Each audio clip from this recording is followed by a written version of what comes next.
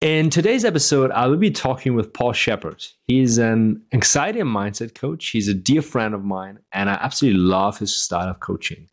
In our conversation today, he'll be talking about his own personal story, how he overcame anxiety.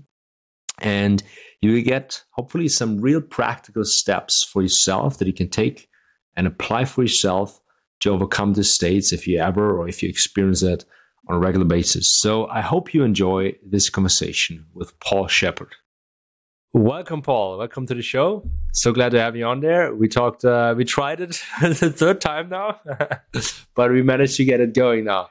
So how I would love to start is by your definition or how you would define anxiety. Anxiety is a state of being which your sympathetic nervous system, which is part of your survival system, is in a state of alarm. So your brain changes, your prefrontal cortex, which is the part of the brain that governs, it's the brain's controller, it governs awareness and logical thinking, rational thinking, spatial awareness. That begins to hand over to its reins to the limbic system, which is the survival and emotional part of the brain. So your whole body goes into this state of alarm. Your muscles get tense. Your digestive system begins to reduce in function. Your immune system reduces in function. So many physiological changes in order to get you into a physical state that will get you to safety. So mental and physical state to get you to safety. So basically fight or flight. Yeah. So your whole body is changing because it thinks you're in danger. But with someone who struggles with anxiety, I like to say this with clients, there's no fucking tiger. So if you were ever in real danger and there was a tiger, then this state is absolutely perfect. Hopefully it'll get you to safety. But with anxiety, the brain is acting almost as if there's a tiger, as if you're really in danger. And it's so alluring. It's really easy to believe the negative thoughts, the feelings. You can misinterpret your whole body's signals, everything, leading you to over-worry and overthink whatever is going on in that present moment, or even about the future. And then basically this tiger is there 24/7 because it's in our mind. Yeah, for some people, it can feel like it's there constantly, that there's something to be frightened of. So if you ever look at evolution, our brains, as we began to evolve, we evolved in very hostile environments. So our brains are constantly trying to monitor what are the possible dangers that we would face in our future. So that they say that's the difference between us and other animals on the planet. I'm not sure if that's totally true, but I don't know if there's any evidence to suggest that. But they say that we have the ability to project into the future possible scenarios that could go wrong for us. And then we would try and predict, but because they don't exist. But we would make up those dangers and then try to avoid them. And that's what was a game changer for our species. That's what helped us grow, because we would make up these dangers for the future and then try and avoid them. And obviously that in context, that was a good thing to do. But the thing is, like me or you, we're not in danger today, hopefully. But our minds have still got that process. If we're anxious, the brain is jumping around looking for things that we could be possibly in danger from. Not like physically. And for some people, that would be the case. More emotionally. How am I going to get ashamed today? How am I going to be embarrassed? How am I going to get something wrong? How am I going to fail? All coming from the whole body being tricked into thinking there's a fucking tiger when there isn't. And I mean, I guess there's a spectrum of anxiety or low anxiety levels to strong anxiety levels. And I think anxiety, I'd say pretty much everybody already experienced that to one degree or another. Is that clinically described as anxiety, or by when should you do some countermeasures? When it impacts your quality of life. It's exhausting having anxiety. I've been there. I've had anxiety, and it's confusing because you know you shouldn't worry about something, or you know rationally that what you're worrying about doesn't make sense, but you're kind of tricked into believing that there is an issue. So you can really begin to limit your life. I fought against it, but I had social anxiety, for example. And just from that alone, I'd avoid going out. Or if I went out, I was hyper vigilant. In other words, watching everyone's facial expressions, what they were saying. And what anxiety does is you misinterpret what other people are doing to somehow refer it back to yourself, that it must be about you. So it's an awful way to live, when the reality is most people are not that interested, but it's called the spotlight effect. Your brain begins to misinterpret everything going on around you to be about you. And so it becomes debilitating. And when you notice that your life is being impacted that way, so you might be becoming more of a recluse, or anything where you're going into on a path to avoid. So if you're avoiding traveling, or avoiding going to meet people, or you're avoiding even going to the local shop, there's something going wrong with your nervous system. It's too heightened for some reason. So your brain is convincing you that there's a fucking tiger. Might not be you thinking about a tiger as such, obviously, but it can convince you there's some form of danger from a negative fantasy future that doesn't even exist, but it feels real. So you just listen to it and you just go along with it. And I think a lot of this can probably be traced back to your upbringing, how you grow up, or how certain key experiences, certain traumatic experiences that cause that, or that triggers that. In your experience, or maybe even if you want to share your own story, what is that some people have more problems with that than others, and how can you use that maybe to overcome that? Just before I go to my story, a lot of the clients that I see have never had anxiety before, and suddenly it's come out of nowhere. So their nervous systems, like COVID, that put a lot of nervous systems under pressure. Isolation, nervous system under pressure. Having COVID, nervous system under pressure. Our work ethic, our lifestyles, anything that puts the nervous system repeatedly under pressure, which over time creates a compound effect, and suddenly they're beginning to experience, negative thoughts, they're overthinking, mind is racing, heart is racing, all sorts of things are going on which they don't understand. So they begin to fight against it, and therefore they get to increase, unfortunately, their stress and anxiety symptoms. So it can begin to happen at any age to anyone from life circumstances. For myself, I think, the more that we understand about anxiety is that it may have been passed to me genetically. So we know that anxiety can be a genetic issue, and if someone can be born more highly sensitive. There was something about me which was obviously different as I was growing up. Despite being what appeared to be a happy-go-lucky child, I was quite hypervigilant. I grew up in a household which practical parents, but also at the same time, I was kind of expected to know that they loved me. In fact, I think my mother said, "I love you" for the first time only a few years ago. And I'm just, for anyone listening, I'm now 51. So that was a big moment. That was really nice to have. But before that, it was you were kind of expected to know. So my parents were very practical, but very non-emotional. If I was ever emotional, I was kind of shut down very quickly, because I think my parents got overwhelmed and didn't know how to handle a child that may be highly sensitive. So they used to call me, when I was growing up, there used to be a TV program called The Incredible Hulk. And they used to call me repeatedly The Incredible Sulk, because I didn't know what to do with my emotions. I was overwhelmed with them. So I was shamed with this label, The Incredible Sulk, in a way to just shut me down. So that suppression of feelings on my nervous system, that trapped trauma within my body, made anxiety much worse.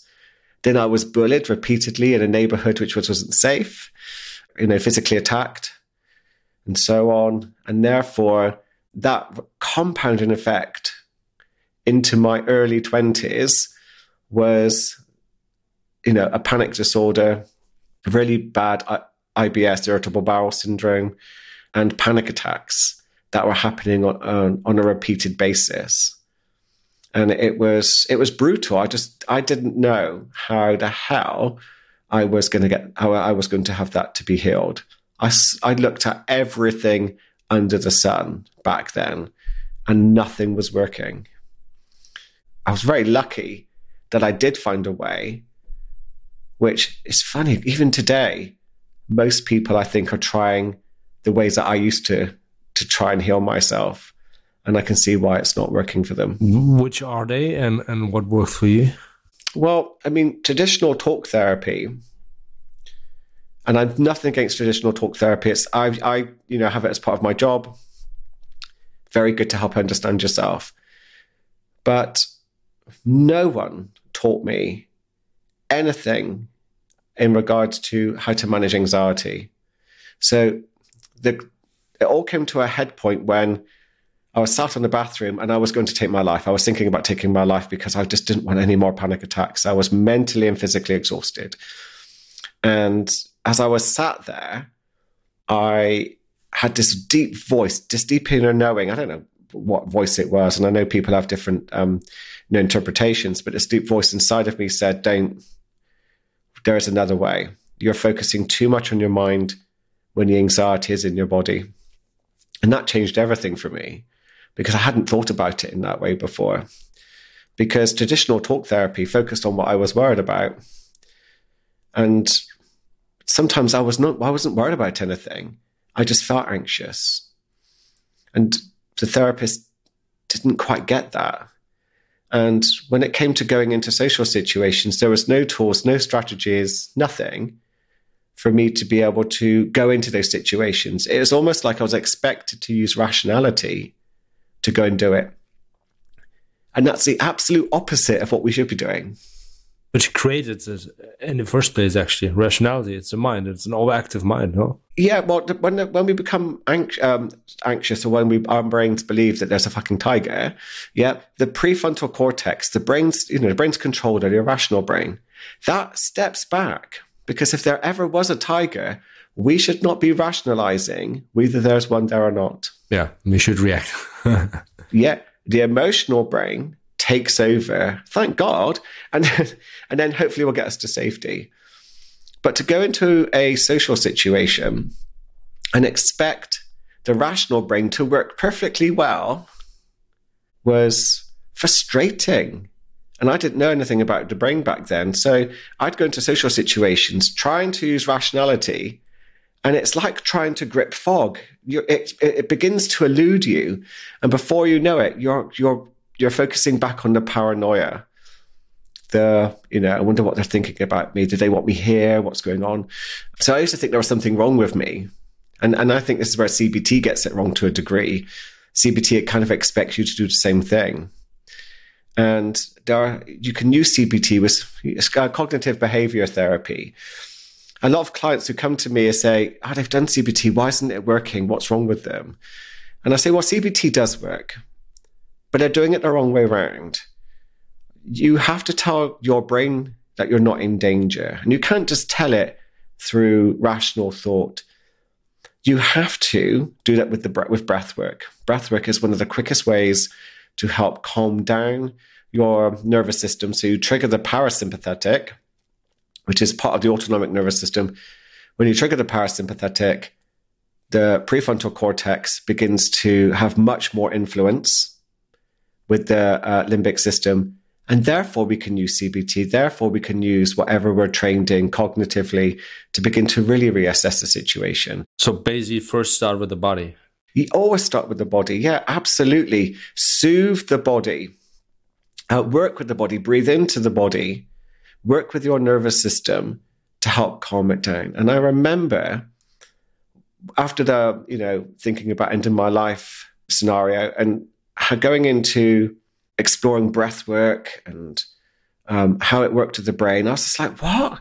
How has no one ever told me this? Why has no one ever told me that I was breathing wrongly? Because I used to be a terrible shallow breather. I used to breathe in through the mouth. Never a deep breath is always to the chest, never down to the diaphragm. No one told me that if I breathed properly, then I could calm down my brain and I could introduce rational thought. And that was a game changer for me. Just that on its own. And that was, over 30 years ago. And I'm still telling this information to people today. And they look at me as if, why have I never heard this before? Which is incredible. Yeah, it is, and it is out there. And obviously, there's lots more people talking about it. But I think traditional therapy needs to catch up. Just recently, we had also a breathwork coach on here, and we were talking about exactly the same thing. It's not really common yet. It starts getting out now, the power of the breath, but it's still like in the early stages. Yeah, it should, in my view, it could be the first port of call with anyone who's going through any stress, anything, to do with anxiety, anger management.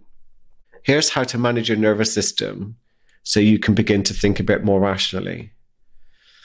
So that was a big starting point for me.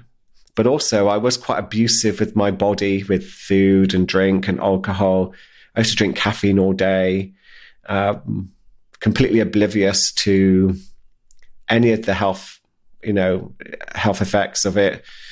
And it was only when I began to really take seriously my health by doing research that I began to feel better. As soon as my body began to feel calmer, my mind began to feel much clearer. And that's when I began to get quite excited, because through breath work and through changing my lifestyle, like taking sleep seriously. I never used to take sleep seriously. I used to go to sleep any time of the night or early hours of the morning.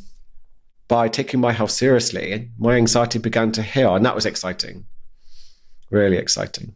I mean, that's a powerful journey. So the major tool that you're always starting with to get people to work on the body is the breath. Absolutely. That's one of the first things I teach is let's just see how you're breathing. Let's just explain the difference between the sympathetic, which is the survival part of the nervous system that keeps us alert, and also the parasympathetic, and just understanding the two.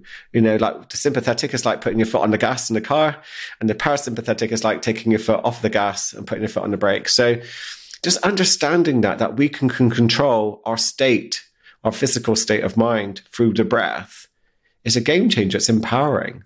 If I was going into a meeting this afternoon and I felt a little bit tired, then I would do longer in-breaths in and short out-breaths out, because that would trigger the sympathetic and that would make me feel a bit more alert. But if I wanted to feel calmer, longer out-breaths, then in-breaths down to the belly, do the absolute opposite. Just feel quite zen, feel quite chilled, more relaxed. You can also use left nasal breathing. If you just breathe in through your nose, left nostril, left nostril, breathing in, and breathe out through your right. It's shown repeated breath work through the left nostril helps calm the brain down. It creates changes within the brain. So very, very simple. You can add some lavender oil just to deepen the effect within the limbic system when you're breathing in through the left nostril. So many little things that we can begin to do to help calm the mind and body. And what's the number one, someone who let's say is on this scratch of feeling anxious more and more, is maybe has never felt it before, but just starts because of life circumstances to feel it now. What's the breathing protocol you would suggest them to try to give them something at hand right away? Yeah, so to trigger the parasympathetic, your out breath has to be longer than your in breath. Yeah, you can do a double inhale and then exhale with the mouth. Exhale. Yeah. So yeah, always never breathe in through your mouth. So double inhale through the nose, and then there's a physiological sigh. And one of the reasons why it's quite powerful is that when you shallow breathe, you trap carbon dioxide into the lungs, which can create tension around the chest. And for some people, that can trigger health anxiety, like, oh no, I got a heart condition, or I can't breathe. So when we've got this trapped carbon dioxide here, the double inhale, so one to the belly, and as you breathe in, secondly, it's going to go into the chest. The out breath, you're breathing out very slowly all that trapped carbon dioxide. So inhale through the belly, and the next inhale through the chest. Yeah. And then very slowly out. So again, or just breathing in through the nose, and then just very slowly out through the mouth. Both trigger the parasympathetic, but the double inhale is really good at releasing tension around the chest. And the other thing is, as you begin to calm down your nervous system, it's really important to begin to welcome your anxiety experience, which for some people can feel quite challenging. But if you think that you shouldn't have anxiety or you shouldn't feel stressed, that resistance is going to trigger more of your alarm system so that you're going to exacerbate and turn up the intensity of your experience. So when I coach people, I will say to them, there's no reason why you shouldn't feel anxious. There's no reason why you shouldn't feel stressed. It's happening. And if you say you shouldn't, that resistance is going to make it worse.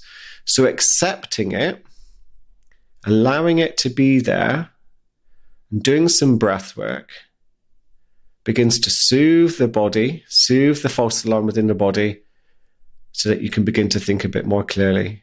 But it's that I shouldn't have anxiety. But if I go through their life with them, and they talk about all the pressures of their family, work, their lifestyle issues, all these things, as soon as that all begins to come to the surface, they do look at me and say, oh yeah, maybe I can see why I've got anxiety now, or why I'm so stressed.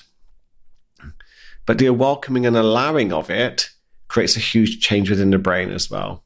You're turning down the dial. I get it even for myself, like even in smaller issues. So when you, it's a typical thing. Then don't think about a pink elephant, and everybody thinks about a pink elephant. Probably it's the same thing then with anxiety. I shouldn't feel that. But why is it? Why is it that our brain, our minds, try to hold on to something we actually don't want? I think that comes down to, remember, we evolved for a very long time in hostile environments. So focusing on negatives is going to come more naturally to us because that's around life or death, isn't it?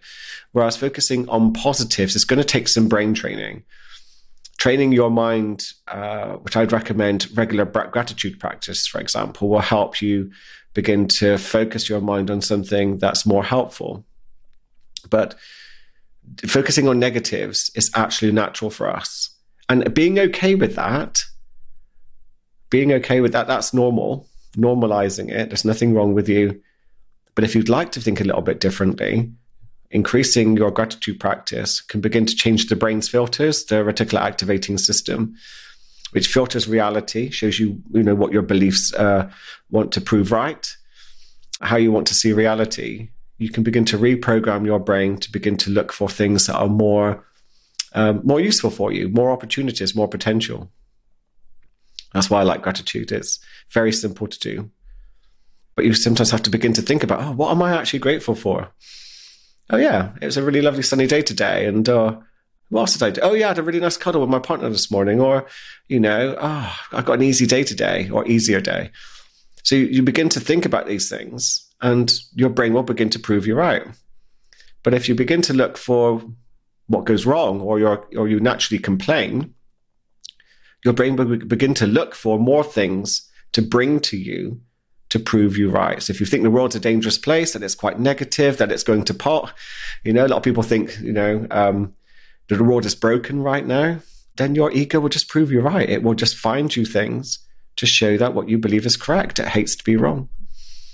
So gratitude practice is a way of beginning to transcend the ego a little, help it heal, but also show it that, do you know what, let's prove ourselves right with the good things in life too. So that becomes an option.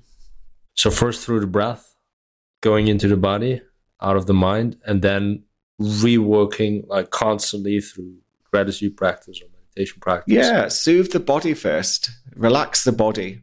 Yeah, when you relax the body, you begin to think much more clearly. You know, when someone overthinks, for example, a lot of people come to me and they're like, how can I stop overthinking? You can't outthink a feeling problem. Overthinking is because your body has gone into a state of alarm. And maybe when we were children, trying to outthink things was our way of trying to solve it, trying to solve the issue. But going back into the body and just soothing it, calming it down, your prefrontal cortex is more activated, and we begin to develop that clarity, that clear thinking, where we begin to get, the answers from our intuition more than trying to get it from overthinking and guesswork, where it usually sometimes it just isn't helpful because it's just emotional thinking. That's not going to get us to where we want to go. So soothing the body allows clarity of thinking to begin to develop and take place. And then you can rewire through gratitude practices and so on. Gratitude, you can do CBT. There's a whole host of coaching questions. You can do all sorts of practices. Journaling, I love journaling. You can do all sorts of things to begin to become reflective and think about, you can create intentions. Anything that will give your subconscious mind some direction. So getting to know yourself. I journal, so I'd write down, what do I want? Where do I want to go? I can work through any type of issue just by journaling, asking some questions and seeing what begins to come to the surface. And by giving your subconscious mind some direction, because remember, that's where 95% of your brain's activity is happening. Trying to solve it with the 5% in overthinking is pretty ineffective. So relaxing your mind, relaxing the body, moving into the subconscious mind. This is why I love meditation, hypnosis sessions. You can find those on the Mindset Change podcast, which I do. They're all there. So you can begin to work deeper into the mind. But when you relax a little, you're getting to work a bit deeper. So soothing the body is the best place to start, because that will begin to soothe your mind. And then you can begin to do the work from there. Is there a particular order? Like first soothing the body, then like is it dependent on what as you say, there's many tools that come afterwards. Like is it meditation, is it hypnosis, is it a talk therapy, is it a certain type of therapy? How do you usually go about it, or what do you recommend? Like if someone is completely new to this, so I would say to the beginning part is, start training the brain start training the brain with breath work. So you can begin to rewire the brain to know what breath work is. And as you begin soothing the body, and I see it with clients here all the time, they're like, they say to me, I can't meditate or I can't relax. I'm like, okay, well, let's have a go at this. We do a bit of breath work and they're like, what? This is much easier. This is lovely. And you can see them begin to relax. And as they begin to relax, we can then begin to work with their mind a little. And it depends on what they're coming to me with or what someone needs help with. That's how you would begin to work with the mind. So it's amazing that when a person's body begins to relax really deeply, how much more rationally they begin to think about something which was worrying them. And that's really interesting. Also, as a side little thing, this is really fascinating, is my clients often point to where they're worrying. So what that looks like is the way that so I'll just explain about this because it is fascinating. When we worry and we're visual, the worrying thought can appear right in front of us like a big IMAX screen. So I believe that we evolved that process so that a small image of something we were worried about wouldn't really trigger an anxiety response. So the brain evolved this almost IMAX style, blown out of proportion image in front of us, which triggers a strong response to go into our survival mode. And it's interesting, you see clients point, and they point in a direction of where they're worrying. And they're like, I can't get out of my head. It's overwhelming. So what I get them to do is, with a bit of breath work, as they're calming down the body, I just say, so that thought, where was it again? And they're like, oh, it's right in front of me. So I say, well, imagine it's like an iPad screen and you just move it away from you, just towards me. And as they move it towards me, the interesting response is always, oh, it doesn't feel so important now. So there's space now between them and the thought. So space is so important when it comes to taking back control. And if they take the same image and begin to lower it towards the floor, now this is an image that was setting them off like an 8 or a 9 on the panic attack scale. When they lower it down towards the floor, because they're relaxing the body, but still looking at the same image, we're doing what's known as unconscious landscaping. They're looking it down on the floor and they're like, oh, it just seems more insignificant now. I don't get it. Why is it feeling really insignificant now? So I get them to shrink it to the point where it begins to vanish and just disappear. And then we repeat the exercise to the point where whatever was worrying them becomes literally inconsequential. They're like, just can't be bothered to think about it now. Because we train the mind consciously and subconsciously to deal with this thought that was appearing out of proportion.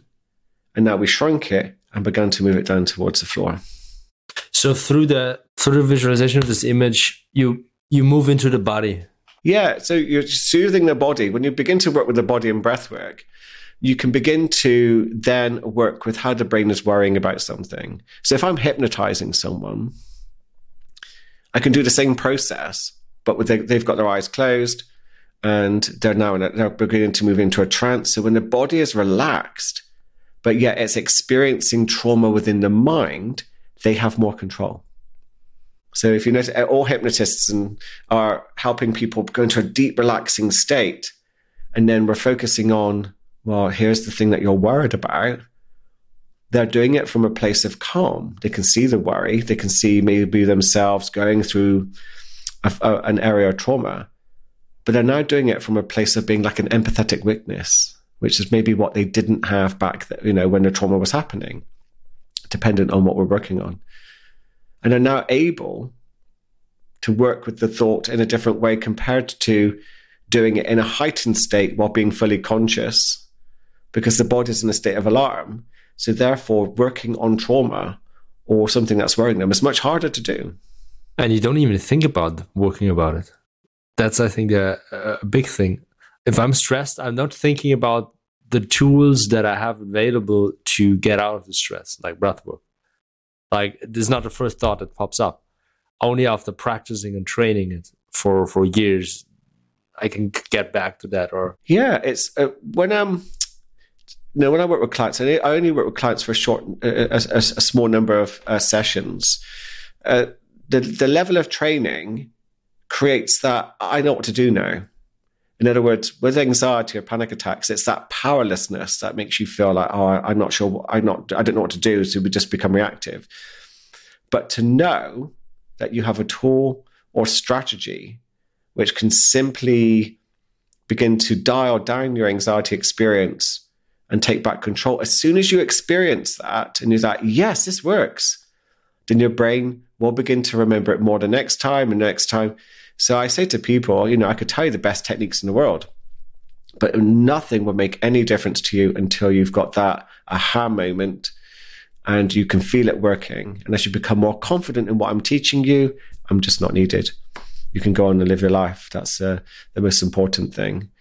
From public presentations to travel anxiety, to toilet anxiety, to social anxiety, whatever is bothering someone. As soon as they start to become confident in managing themselves, that's it, game over for the anxiety. It begins to diminish, and to the point where people can get their lives back. And I get to witness that on a day-to-day basis. So I'm very grateful that my own anxiety experience woke me up to living life in a certain way, which I'm truly grateful for now. Whereas back then, of course, I would have done anything not to go through it. Yeah, but now it's been one of the best gifts I've ever given. Beautiful. And maybe going a little bit back in, but what are a panic attack is basically an overstimulated nervous system then. When someone is constantly in an anxious state and then the nervous system can't take it anymore, how would you describe it, or how is it defined? Yeah, so it's that point where your brain is literally, and it can happen instantly. I think when it happens, it's an instant, suddenly you can't breathe, your brain has gone into absolute terror, and you're going into that instant flight or fight response. Sometimes for some people there's a build-up, and for other people it's like I used to get them when it just came out of nowhere. And it's so your nervous system has gone into that instant flight or fight response. So like the short circuiting of the brain, basically? Yeah, it just wants you to deal with that, what it thinks is that danger there and then. Got it. Okay. Yeah. I mean, it's a normal... Yeah, panic attacks are normal. That's the thing about when people have them.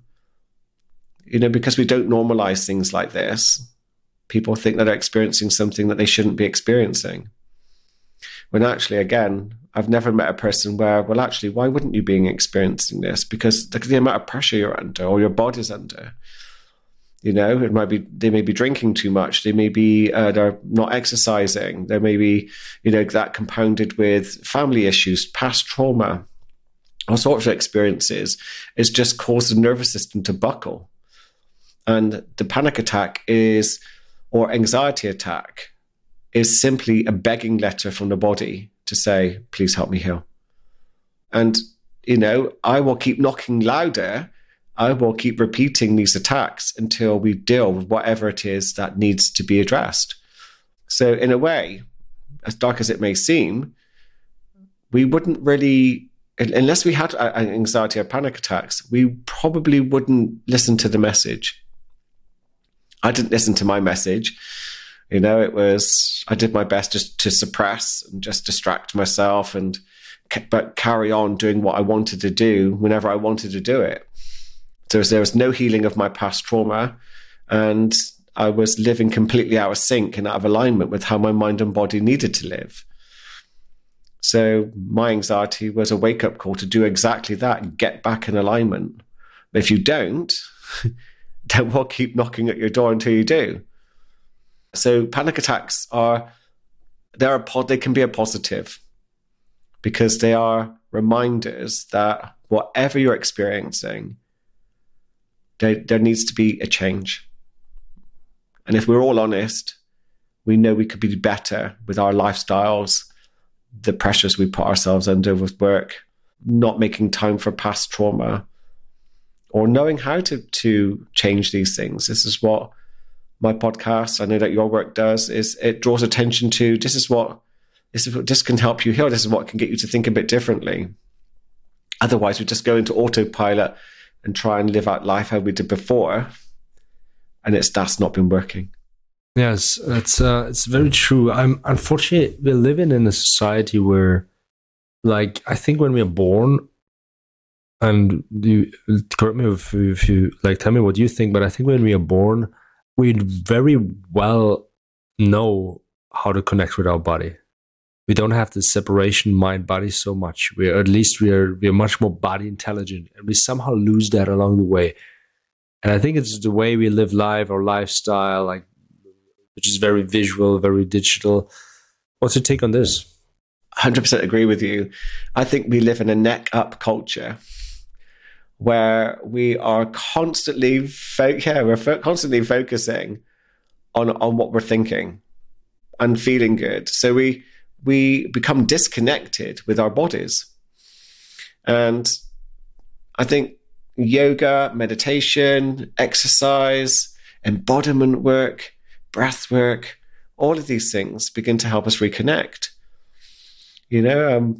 I mean, when I was growing up, I was just thinking about the food issue. I'd had an obsession. I was quite large when I was younger. My obsession with food never really focused on health at all for my body.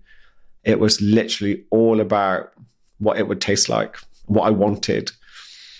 And in a way, that's part of neck-up culture. It was, I just want that, and I'm just going to have it. Completely oblivious to what it was doing to me physically, which had an impact on me mentally.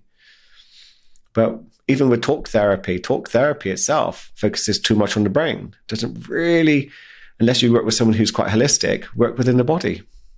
It's all about what we're thinking about up there, and our values, our purpose, everything about how our lives want to be lived, how we really want to live, is within the body. The mind and body are one. They shouldn't be really separated, but that's what's been happening. Unfortunately, yeah. And it's just the mind we're focusing on. I think, it's a trap. But beautiful. Thank you, Paul. When someone likes to learn a bit more about you, they can check out your podcast, where they can find it, and where should they find you? Yeah, just look at the Mindset Change podcast. It's got all my contact details within the show notes. If you want to find my new website, which will be hopefully ready for when this episode goes out, it's mindsetchangeuk.com. You can find me there. Yeah, come and say hello. But the podcast Mindset Change is all about speaking to people like you, Flo. I've had amazing guests on. It's meditations, hypnosis sessions, a lot of anxiety work. So if you're suffering with anxiety, stress, or any mindset change work that needs to be done, it's a good resource to use for tools and strategies. They're all there, pretty much. They're amazing meditations. I do some of them. They're really powerful. Amazing. Thank you, Paul. You're welcome.